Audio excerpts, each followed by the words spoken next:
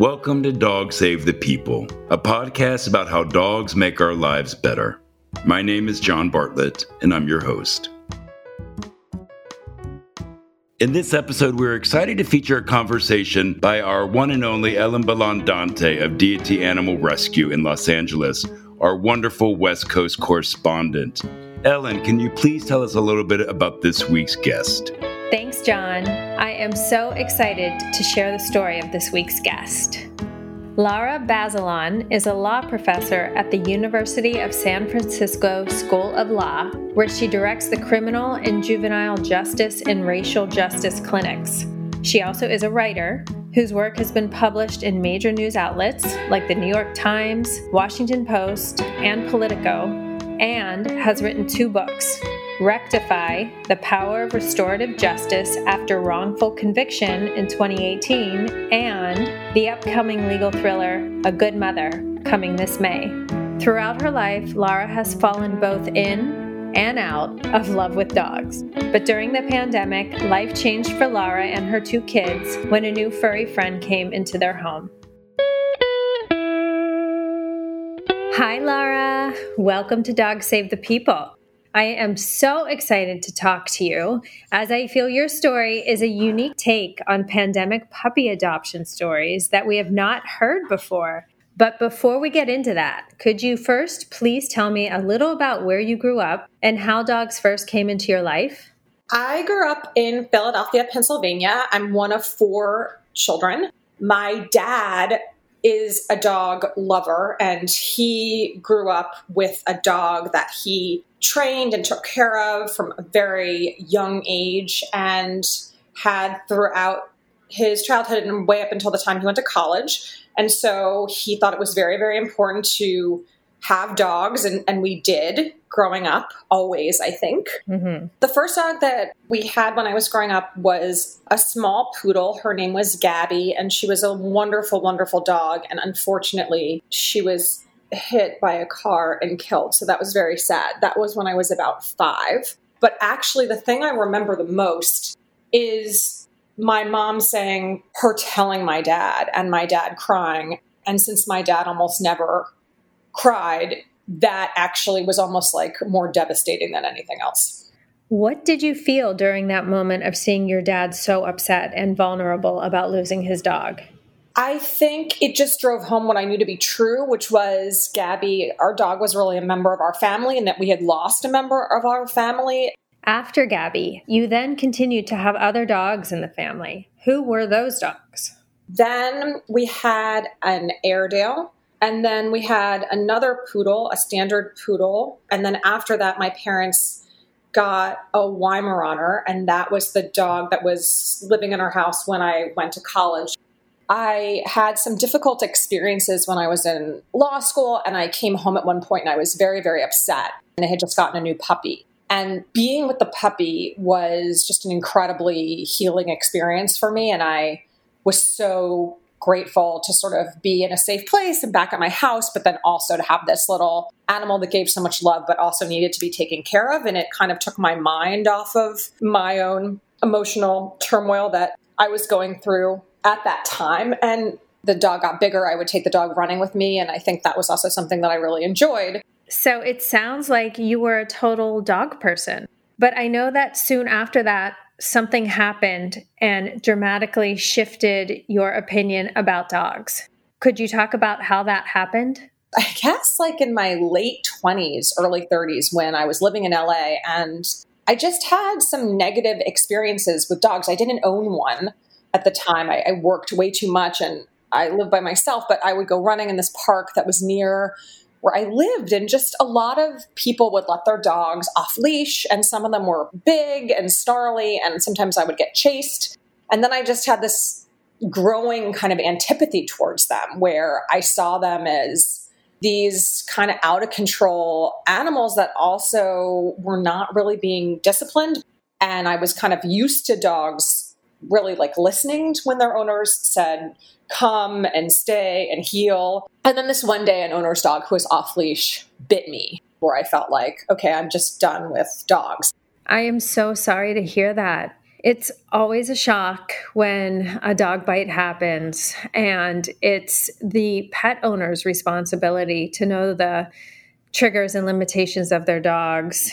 And responsible pet owners should know how to avoid those situations where their dog may become aggressive. That just didn't seem to be happening, at least not where I was going running in LA. Basically, I made this turn where I decided that I really didn't like dogs, and I would even say I hate dogs.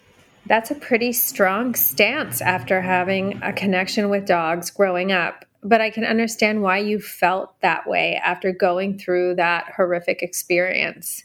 Did becoming a parent change your feelings towards dogs at all? My kids would beg and beg and beg for a pet, and specifically a dog. They didn't want a hamster or a cat or a fish. They wanted a dog, and I would just tell them no. And then along came COVID, and that changed my mind because we were just so isolated, and it was very cold and lonely out there in the world with not being able to interact with people and not being able to go very many places and not having a whole lot of interaction. And then I just felt really terribly for my kids that, their childhoods were kind of being at least temporarily stolen or suspended because they couldn't see their friends and they couldn't go to school. And I felt like our family really needed a lifeline and something that would give us some purpose and some delight and also some structure and something to do with all of this time. And so I just sort of thought about it, and I decided that we needed to get a dog. I am also a mother to a 13-year-old boy and canine kids, so I can relate to sitting there, looking into their eyes and thinking, what can I do here right now to soften the blow in this world with everything that's going on? So I know where you were coming from. I really appreciate you saying that. That's very kind of you. It's funny because they hadn't asked, and as the words came out of my mouth, I kind of couldn't believe that I was saying them. It did come from this place of wanting to give them something that was going to make them happy and feeling like as a parent in COVID, I was really failing them and wanting to do something to make up for all the things that they had lost. I know for my son, especially in these pandemic times, that having the pups around to run him around the yard, having to go for walks, having somebody to read to, having somebody to sit with him while he's on Zoom school all day long, and having somebody to just kind of be there for therapy in these strange times, that it's been so imperative. So I know your kids were thrilled. So originally I was going to, because I'm a lawyer, force them to sign a contract. That is brilliant. Oh my gosh. Saying that they had to do X, Y, and Z thing, even though, of course, I kind of knew I had no way to enforce it. I ended up not doing that. And then, of course, what ended up happening was that I took over most of the chores having to do with Kittle. Tell me about how Kittle came into your life. Started looking for animal shelters because I figured, it'll be easy enough just to adopt a dog from a shelter. So we'll look at local shelters and we'll see what's there. And so I hadn't realized this, but everybody had my same brilliant idea. And so there was this really long line of people who wanted to adopt dogs. And in fact, there was really not a dog to be adopted. So the next thing that happened was that I was complaining to a friend of mine about how impossible this was. And she recommended this place that was in North Carolina. And I said, well, I can't go to North Carolina to go get a dog. And she said, no. They actually employ flight attendants who've lost their jobs and they'll fly out the dog to you. You just have to go pick the dog up at the airport. And I guess her sister had done this. So we went on the website and lo and behold, we found this picture of this puppy. And the three of us just stared at it. And it was kind of love at first sight. Aww. And my son said, we're going to name him Kittle because he's obsessed with this football player named George Kittle. And I vacillated between denial, just basically pretending that it was not happening, and dread because I knew that it was, and that actually I had brought the whole thing about and into motion. And now I was going to have a dog, even though I hated them. The day that we got Kittle, my kids were beside themselves all day. And I cannot even explain what kind of joy it was to hold Kittle in my arms and to have my kids hold Kittle and just all of a sudden know that we had this new person in our lives who was just going to make us really happy. And we actually had no idea. I mean, as my ex-husband says, you hit the jackpot. What kind of dog is Kittle? So he's a Bichapoo. He's half Bichon Frise, half poodle. He's white with these big brown spots and brown ears and a long white tail and these huge brown eyes. He was really scared. He was obviously away from his family and in a completely new place. And we hadn't realized how tiny he was, and everything that we had was too big. Even the bowl, when he tried to put his head in the bowl, he was so small. The bowl was too deep for him, and we had given him way too much food. I have to say that I can actually hear the emotion in your voice as you talk about, this experience. What was that first night like when you brought him home? When it was time for him to go to bed, I followed all of the instructions. We had gone to a puppy training class online and tried to be really diligent in learning how to be good owners. And so I had his crate and I put him in it and he just started crying and he just cried and cried and cried. And did that crying and keeping you up at night frustrate you? And were you having any regrets? I didn't mind. Mm-hmm. And it reminded me of when I had brought my kids home from the hospital. It was kind of a similar thing. You put them down and then they start crying. So I took him out and I brought him into the living room and we sat on the couch and he cried a little more. And then I patted him and held him in my lap and he calmed down and we kind of stayed like that until he fell back to sleep. Even when they were babies and they would cry and it was the middle of the night and I would have to get up and I was so tired, I never resented them. I loved even that time with them. You're just very, very close to this other being and you're able to provide them with a kind of a love and a comfort that they can't get anywhere else. And it's a really special bond. I know exactly what you mean. There is a maternal nature that kicks in regardless as to whether they're human or canine kids. It's also interesting to me that you made this practical decision to get a family dog, even though you were still coping with your past trauma. After all of these years of being very judgmental about other dog owners and promising myself I was going to set all these boundaries with Kittle and always have him sleep in a crate, of course now he sleeps next to me in bed. And my favorite time of the day is when we wake up together in the morning and we're just lying there together and I'm patting him and I'm scratching him behind his ears and I'm talking out loud about what kind of a day we're going to have together and all the things that we're going to do. And it's just a beautiful, fantastic way to wake up. I know for me that coming home after a long, trying day and having Chloe, my long-haired dachshund, jump up on my lap and just look at me with her eyes just blinking with love puts a cadence to my heart and takes away all the anxiety that I might be feeling about my day, about the world, about everything.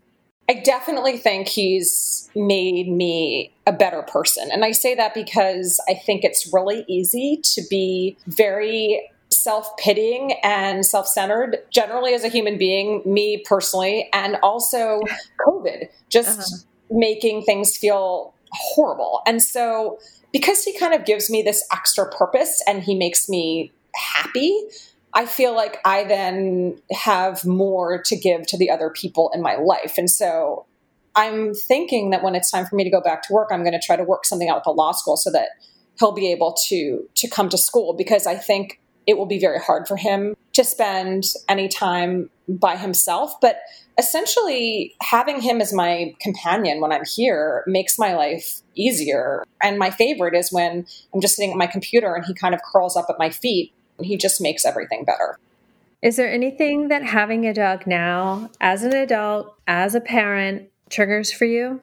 My relationship with Kittle allows me in some ways to be a kid again. And that's particularly true when Kittle and I are alone and I'm not performing my mother role and needing to be in it. I can be really silly and roll around with him on the carpet and do all of the things that I used to make fun of other dog owners for doing, but it's that joy and that kind of love for childlike play that having a puppy especially brings out in me. And it does remind me of my much, much younger self. And I really thought that self was gone. But in fact, it's there flickering inside of me, and Kittle brings it out.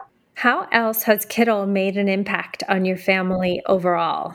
When they're in homeschool, he's basically by my son's side pretty much the entire day. Mm-hmm. So I think that part of it, just the companionship that he provides and the structure that he gives to our day, where every day we know we have to take him for one long walk, and then I obviously take him for other shorter walks, I think is very helpful in giving us a structure and a sense of purpose. But one unexpected thing that Kittle did is I think he really is a bond for my ex-husband and me. We get along well, and we really always have. But for whatever reason, Kittle loves Matt more than anyone else in the world. And sometimes I actually find that really frustrating, because I always tell Kittle, he doesn't take care of you.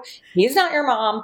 But Kittle just adores Matt. And so when Matt comes over to pick up the kids, Kittle goes absolutely crazy and just starts yipping and running around. And then when Matt leaves, he cries every single time.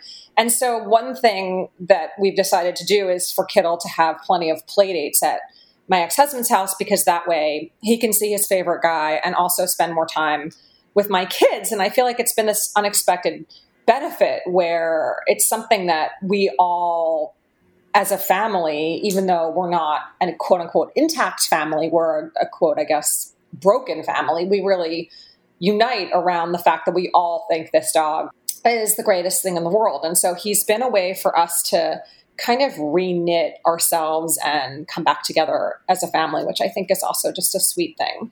I love that you've come full circle from having dogs as part of your family when you were a kid, and now history has repeated itself, only with you as the parent. So where can our listeners find you online, and can they see Kittle? So I'm actually updating my website for my novel, and it's larabazelon.com, LARABAZELON. And then I'm on Twitter at Lara Bazelon. I'm on Facebook and LinkedIn, and I'm supposed to be on Instagram. Ella, my daughter, actually set up an Instagram for Kittle. I think it's called Kittle the Dog. And you can follow Kittle and his adventures. So yeah, I guess all over the place. Awesome. Thanks for giving us your time and telling us all about Kittle and your kids and you. I loved chatting with you. I love chatting with you too. Thank you so much for interviewing me and for letting me come on. It was a real honor. Of course. I really enjoyed hearing from Lara about how her love for dogs was renewed from when she was a kid. Even though she had drifted apart from them, the love was still inside her, just waiting to be brought out again. It took a pandemic and wanting to bring a positive change for her kids to reconsider. And now, dogs have become a part of her family again, and she found the lifeline they were looking for. Thank you again, Ellen, for such a great conversation. I really enjoyed it. We're so happy to be sharing another great story from the West Coast. Thank you for listening to this episode of Dogs Save the People, a podcast about how dogs make our lives better. This show is a production of As It Should Be, a content studio.